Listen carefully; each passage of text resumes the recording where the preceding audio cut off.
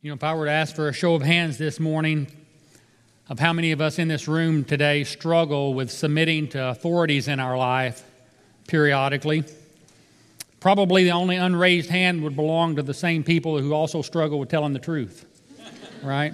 We all struggle at various times with various types of authorities. It starts at a very young age. You don't have to be very old to rebel against authorities. I remember when our daughter was 2 or 3 years old, and I have her permission to share this in case she's watching via live stream. And so when she was 2 or 3 years old, her mother was trying to hold her hand as she went up or down the steps because she didn't want her to fall. And Emily looked at her mom and said, "No, Mommy, I doed it myself. I doed it myself." And I've often thought her stubbornness developed before her vocabulary developed. It doesn't stop with childhood, though, does it? It pertains to all of us. Sometimes it's an employee who resents the authority of a supervisor. And sometimes the reason we struggle with authority is because the person in authority doesn't handle their authority well.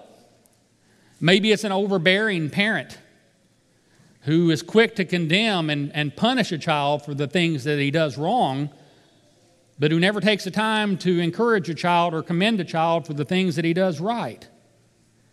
Maybe it's that overbearing boss who puts rules and restrictions on his employees, but yet he's a hypocrite because he himself refuses to submit to those rules. But the reality is that all of us have authorities in our lives. And in fact, the Bible never says not to have authority over others. What it says is a warning against lording authority over others. In other words, don't be arrogant or dictatorial about the authority that you possess. But regardless of that, regardless of how good the authority may be, there are many in our world today who simply resent anybody telling them what to do about anything. They resent all authority. For some, that's why they don't want to serve Jesus. Perhaps they don't trust him to be an authority who is never hypocritical. Perhaps they don't trust him to be an authority who always actually does that which is right. Or maybe it's even as simple as they don't want him interfering with what they want to do. They don't want to live their lives in submission to anyone, and that includes God himself. Well, the passage that Derek read for us a moment ago twice mentions the word authority. And it's in regards to the authority that Jesus possessed and how it actually amazed the crowds in his day. And what I want us to see this morning is that unlike the imperfect authorities that we often resent submitting our lives to, Jesus is the perfect authority. He always does that which is right. He never does that which is wrong. We can trust our lives to him. And I want us to look at several areas where Jesus had authority and the implication of that authority for our lives today. The first thing I want you to see is that Jesus exhibited authority through his words, and therefore we should obey him. Therefore we should obey him. In last week's message, if you'll recall, you remember that Jesus had been preaching in Nazareth previously, and he began to preach and read from the prophet Isaiah chapter 61, and before he was finished with that sermon, they were infuriated at him. In fact, the Bible says that they were going to throw him off of a cliff. That's what we're told. Let's look again in verses 18 and 19 that Derek read for us. This is what Jesus had read while he was in Nazareth. "The Spirit of the Lord is upon me because he anointed me to preach the gospel to the poor. He has sent me to proclaim release to the captives and recovery of sight to the blind, to set free those who are oppressed." Well, he infuriated the crowds. They were going to throw him off of a cliff, but Jesus escaped. And verse 31 of our passage this morning tells us that he went down to Capernaum. Now, Capernaum was about 20 miles from Nazareth, and it's almost 700 feet below sea level. And so when the Bible says that Jesus went down to Capernaum, it literally means he went down to Capernaum.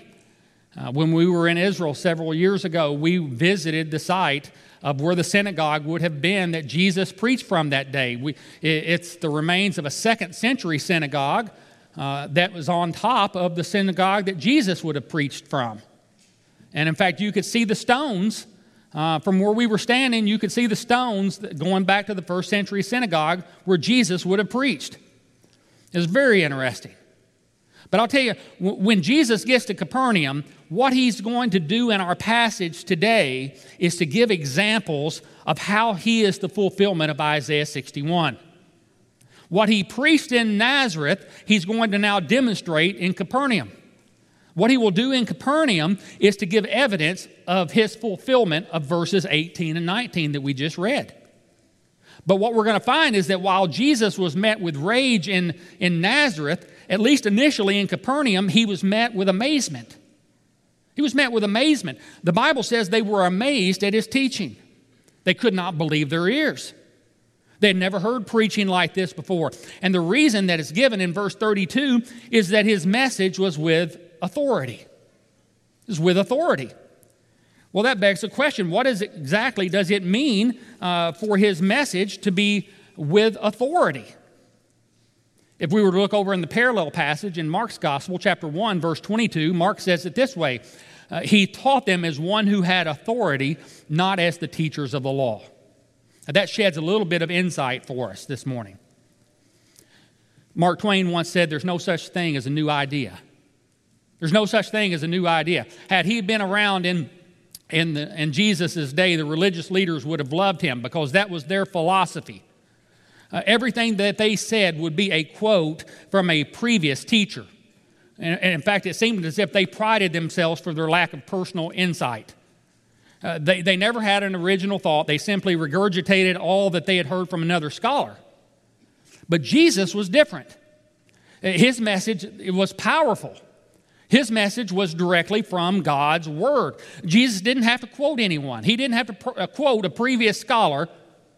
You don't have to quote anyone else for their thoughts on a subject when you're God, because your opinion is the only opinion that matters. Jesus didn't have to read the commentaries. Jesus was the commentary. And his words were authoritative. And the Bible says that Jesus was also full of the Holy Spirit.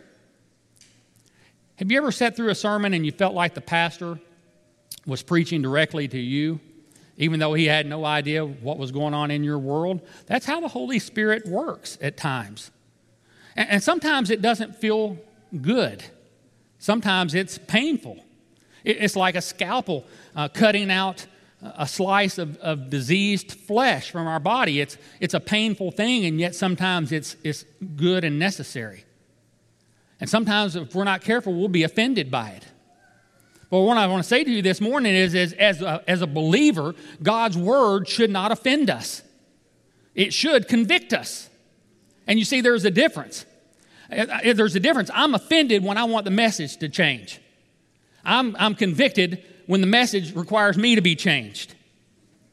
Now, there's a couple of implications for us this morning. First of all, individually, Jesus was preaching God's Word. His Word was authoritative. And therefore, it is the responsibility of every one of us as believers, if you're a Christian, to read God's Word, to listen to God's Word, and to seek to obey God's Word, because it is authoritative in our lives. It's not good enough to simply hear the Bible. It's good enough to come and hear a message and then to go on our way and never to seek to actually obey the word that is preached. James 1:22 says we're to be doers of the word and not hearers only. Does Christ and his word have authority in your life? There are many people today who claim the name of Christ, and yet if you were to look at their lives, you see no evidence of it. You see nothing that they're doing that would indicate that they actually know Jesus, because God's word is not ruling authoritatively in their lives. But secondly, from a corporate perspective, from a church-wide perspective, I think this passage is a good reminder that it's imperative that the message that we preach is God's message, and it's not the message of prevailing culture. Jesus wasn't worried about preaching the message of the prevailing culture and what was going to be popular in his day. Its authority is the reality that it's God's word. And as a church, that's the authority with which we preach. We have no authority on our own. The authority that we have is, in fact, God's Word. When Jesus preached, he wasn't preaching based on what was acceptable or popular in the culture around him. He was preaching God's Word. A couple of weeks ago, we saw him rely on God's Word when he was being tempted by the devil in the wilderness. In verses 18 and 19 of this chapter, we see him preaching from Isaiah 61. Jesus believed the Scriptures, and Jesus preached the Scriptures, and people were either offended or convicted. We should follow suit. We should follow suit. But Jesus was not only exhibiting authority through his words. I want to suggest this morning that Jesus also exhibited authority through his actions. And therefore, we can trust him. We can trust him. We see this in two different types of miracles in verses 33 through 41. Now, the first one is the passage that Derek read for us, where we see him exhibiting authority over evil. In the first part of chapter 4, if you'll recall back a couple of weeks to the pastor's sermon, Jesus is driven by the Holy Spirit out into the wilderness to be tempted by Satan. And we know the result of that encounter. We know that he overcame Satan in his own life. The question today in this passage is, does he have authority over Satan in the lives of others? He has authority over Satan in his life, according to the first few verses of chapter 4. Now, in the latter verses of chapter 4, the question is being answered, does he have authority over Satan in the lives of others? And we see the answer to that question in verses 33 through 37 that Derek read for us. I'm just going to tell you this morning, if what happened in these verses were to happen in our service, I would call for our security team in a nanosecond. I would be looking for those men to step up and do what was necessary because a man in the crowd, as Jesus was preaching, begins to scream at Jesus. But it wasn't just a man screaming. Rather, it was a man possessed by a demon. Now, that's something that seems foreign to us today outside of a horror movie from Hollywood. And many people today would just assume that this was some first century way of describing some form of mental illness. But that's not what's going on here. There's a vast difference between someone who is possessed by a demon versus someone who struggles with mental illness. Look at verse 34. Look what the demon cries out, the Bible records. Let us alone. What business do we have with each other, Jesus of Nazareth? Have you come to destroy us? I know who you are. You're the Holy One of God. When that demon says, have you come to destroy us, it seems as if he's implying that in order for Jesus to get to him, he's going to have to destroy the man as well. And so in verse 35, Jesus rebukes him and says, be quiet and come out of him. And when the demon had thrown him down in the midst of the people, look what Luke adds here, he came out of him without doing him any harm. Luke wants us to see that Jesus rebukes the demon and that Jesus is so powerful that not only can he command the demon to come out of the man, he can do it without harming the man. You say, Pastor, we're in the 21st century. Do you mean to say that you believe in demons? And my response to you would be as surely as I believe in a God in heaven who has angels, I believe in Satan who has his demons that are fallen angels. And I believe it for multiple reasons. First of all, I believe in them because to say otherwise is an attack on the very inspiration of Scripture. The Bible says that it's inspired by God. In other words, the Bible is God-breathed, and God, in His Word, explicitly refers to demons. Second reason I believe is because the demon recognized the identity of Christ in this passage. Verse 34 tells us that the demon knew Jesus' name. And not only did he know his name, he knew where Jesus was from, Jesus of Nazareth. And most importantly, he knew his identity as the Holy One of God. You see, the people at that time didn't know who Jesus was. This was early on in his ministry. But this demon knew him to be the Holy One of God. It's a good reminder to us that you can know who Jesus is and not know Jesus. And a third reason I believe in the reality of demons is because Jesus believed in them. Jesus, the Bible says, rebuked the demon and commanded it to come out of the man. Now, Jesus is the omniscient one. He is the one who knows all. He was more than able to discern between a person with a demon and a person with a medical condition. Now, I say all of that to say this. While I'll affirm their existence, we need to be careful on this topic not to overemphasize them or even to underemphasize the role of the demonic. C.S. Lewis, in his preface to the Screwtape Letters, writes this, and he warns us about the two extremes that we're often drawn into concerning the reality and the work of demons. He says, and I quote, "There are two equal and opposite errors into which our race can fall about the devils. One is to disbelieve in their existence. The other is to believe and to feel an excessive and unhealthy interest in them. They themselves, the devils, are equally pleased by both errors and hail a materialist or a magician with the same delight." So on the one hand, as a Christian, I don't sit around and fear the devil and his minions.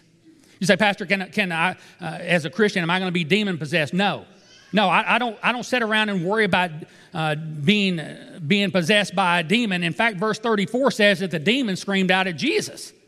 And it was a scream of fear that Jesus would destroy it.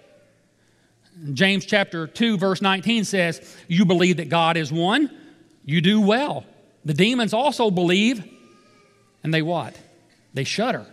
They tremble." That's what's going on here. The demon fears Jesus because he knows that his demise is inevitable.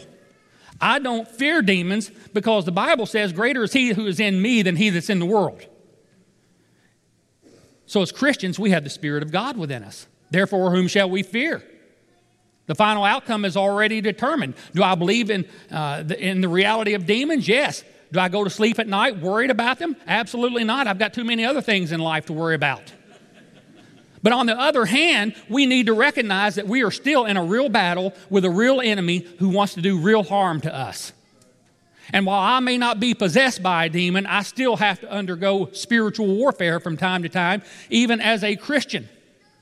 Listen, it's no accident that families are destroyed in our culture. Why is that? Because there's spiritual warfare.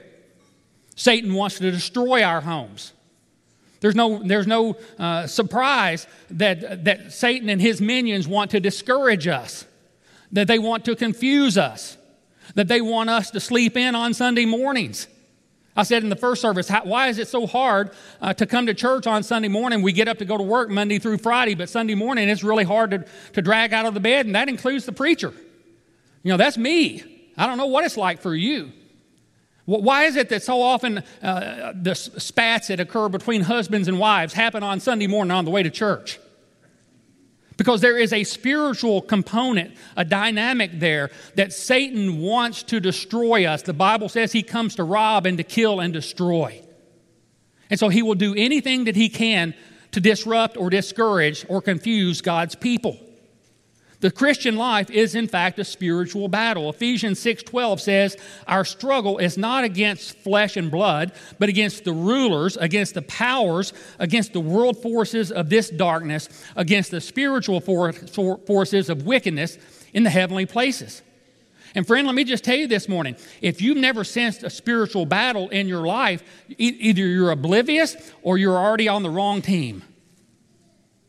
Because there are spiritual battles in the lives of believers. The famous evangelist D.L. Moody once said it this way: "I believe Satan to exist for two reasons. First, the Bible says so, and second, I've done business with him." And you can probably relate to that. And so as Christians and as churches that stand upon the Word of God, it's imperative that we remember that there will be spiritual warfare when we love what Jesus loved and when we hate what Jesus hated. We need to accept the fact and come to grips with the reality that the world will not applaud when we stand for biblical truth. We should not expect an ovation when we hold the positions that we've held since the founding of Christianity, but that are no longer acceptable in the eyes of our culture. I would suggest this morning that in many ways, if you look at our culture today, even in this nation, there's probably not another time in our history that we're more like the culture of first century Christianity than we are today. The culture in that time didn't respect life, for example. It was Christians who would care for the orphans. People in that time worshiped a plethora of gods. They didn't appreciate the early believers. And yet Christians did not acquiesce to the culture around them. And while there were many who hated the believers, there were others who were drawn to the gospel message, and Christianity grew as a result. Let me be clear, ladies and gentlemen. We need to love the world, and we need to show the world the love of Christ, but we should not expect the world to love us in return. The world will never love us unless we become like the world, and the only hope for the world is if we don't.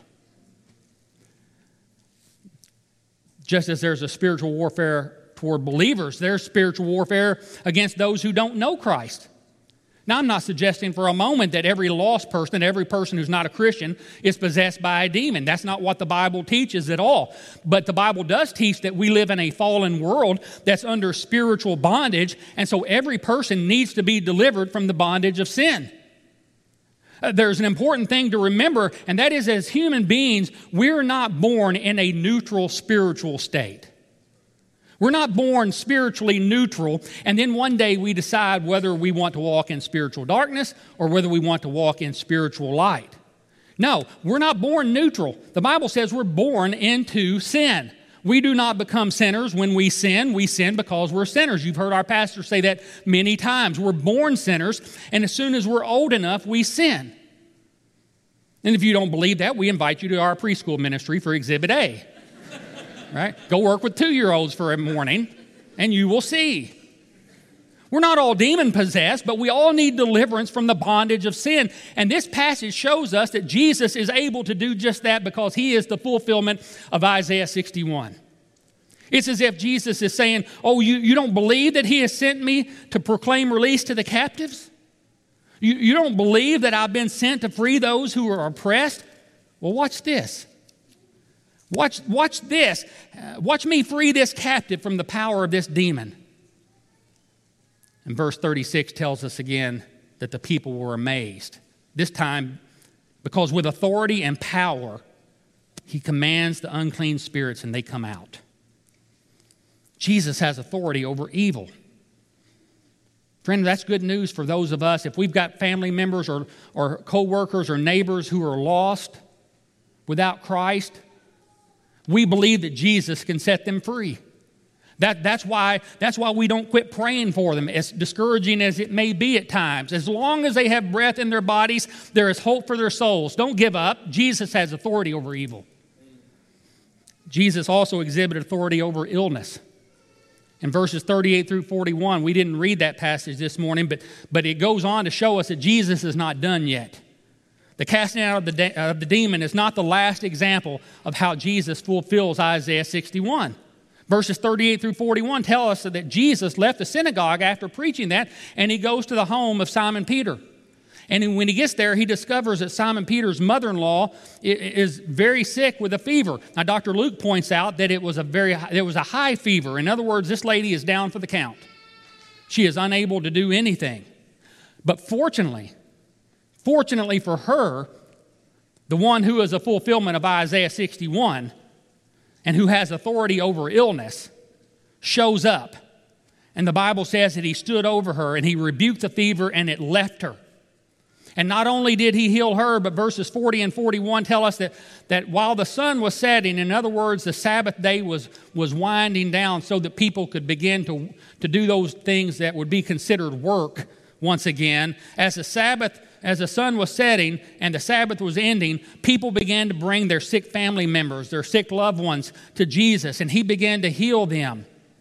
And he was casting out demons from many who came that day.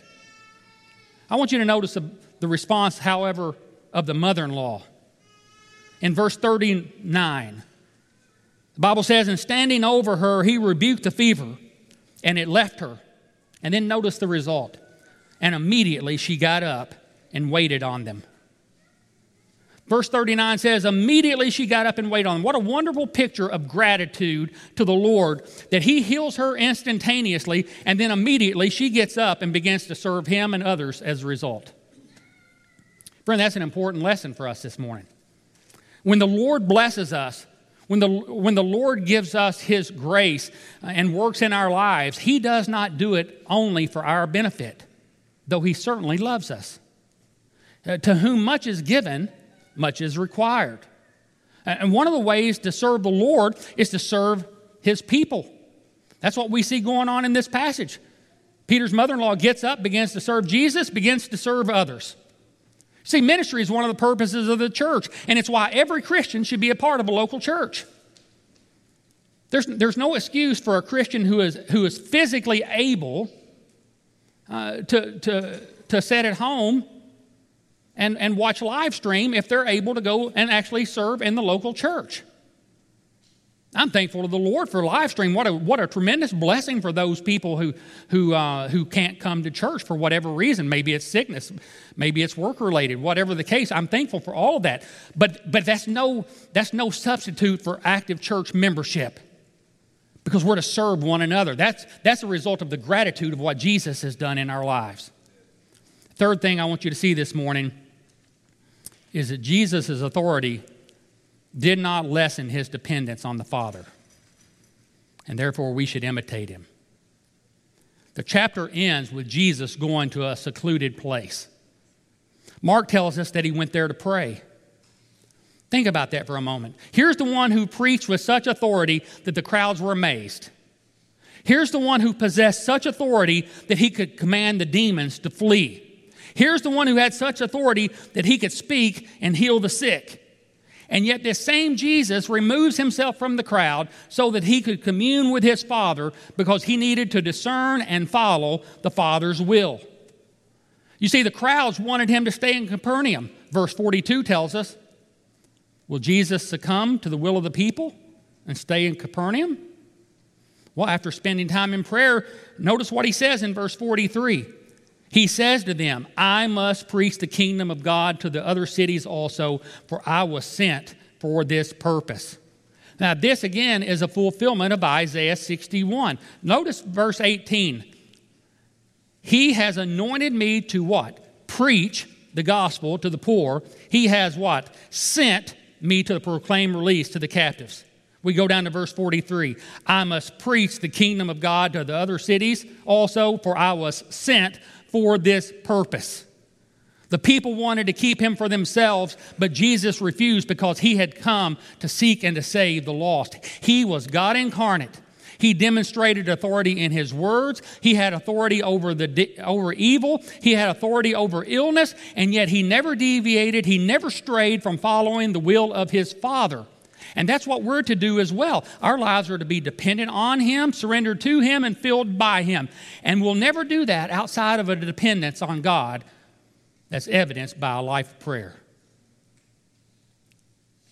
Prayer is one of the most difficult spiritual disciplines for most Christians.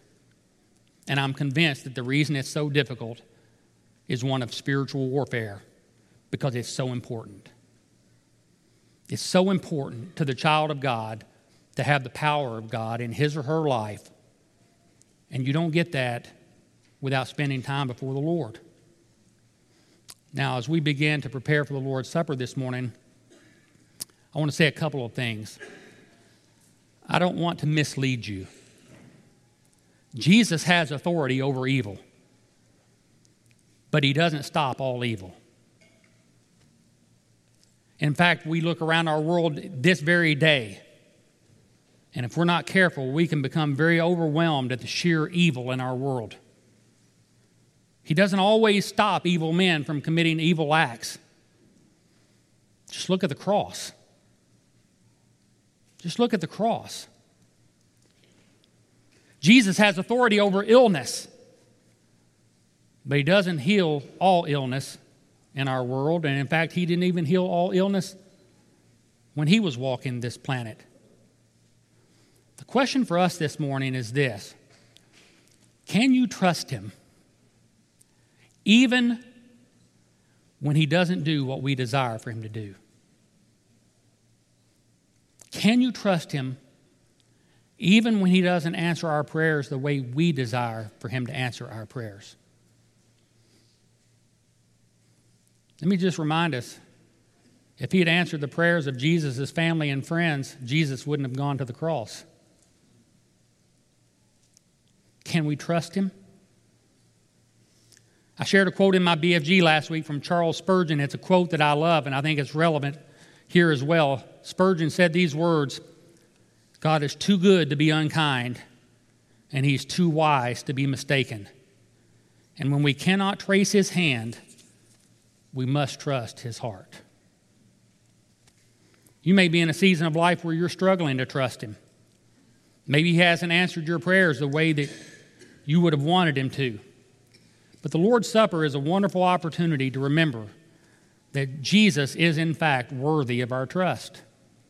After all, it was Jesus who came to do for us that which we could not do for ourselves. It was Jesus who lived a perfect life, and it was Jesus who took our place on the cross for the punishment that we rightly deserved, so that by faith we could receive his righteousness into our lives that we do not deserve. It was Jesus who was raised on the third day from the dead, defeating death, hell, and the grave. And for those of us who have turned from our sin and we've placed our faith in Jesus, the Bible guarantees that we'll have eternal life with him. That's the good news of the gospel, and that's why we celebrate the Lord's Supper. He has done for us so much. We can trust him.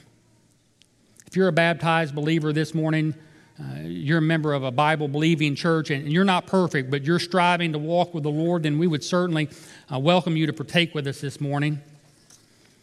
I'm going to pray, and then I'm going to ask our deacons and our pastor to come to help distribute the elements. Let's go to the Lord in prayer. Father, we recognize that in ourselves there is nothing good, and yet you loved us not because of our goodness, but in spite of our badness. Father, thank you so much. Thank you that we do not serve someone who's in a grave outside of Jerusalem, but we serve a risen Savior, one who has demonstrated his authority through his words and through his actions. Father, we believe that Jesus can set the captives free. We believe that he can heal the sick. And Father, we believe that even when he doesn't answer the way we want him to, he is good, and he always does that which is right. Father, if there are those here today who do not know the Lord Jesus, would you work in their hearts today that they might just simply open up their heart and ask you to forgive them of their sins, to be their Savior, to change them, Father, from the inside out. For those of us who are believers, as we partake of the Lord's Supper, may we be reminded as we think back of just how much Jesus loves us and the lengths to which he was willing to go to set the captives free. And I pray these things in Christ's name. Amen.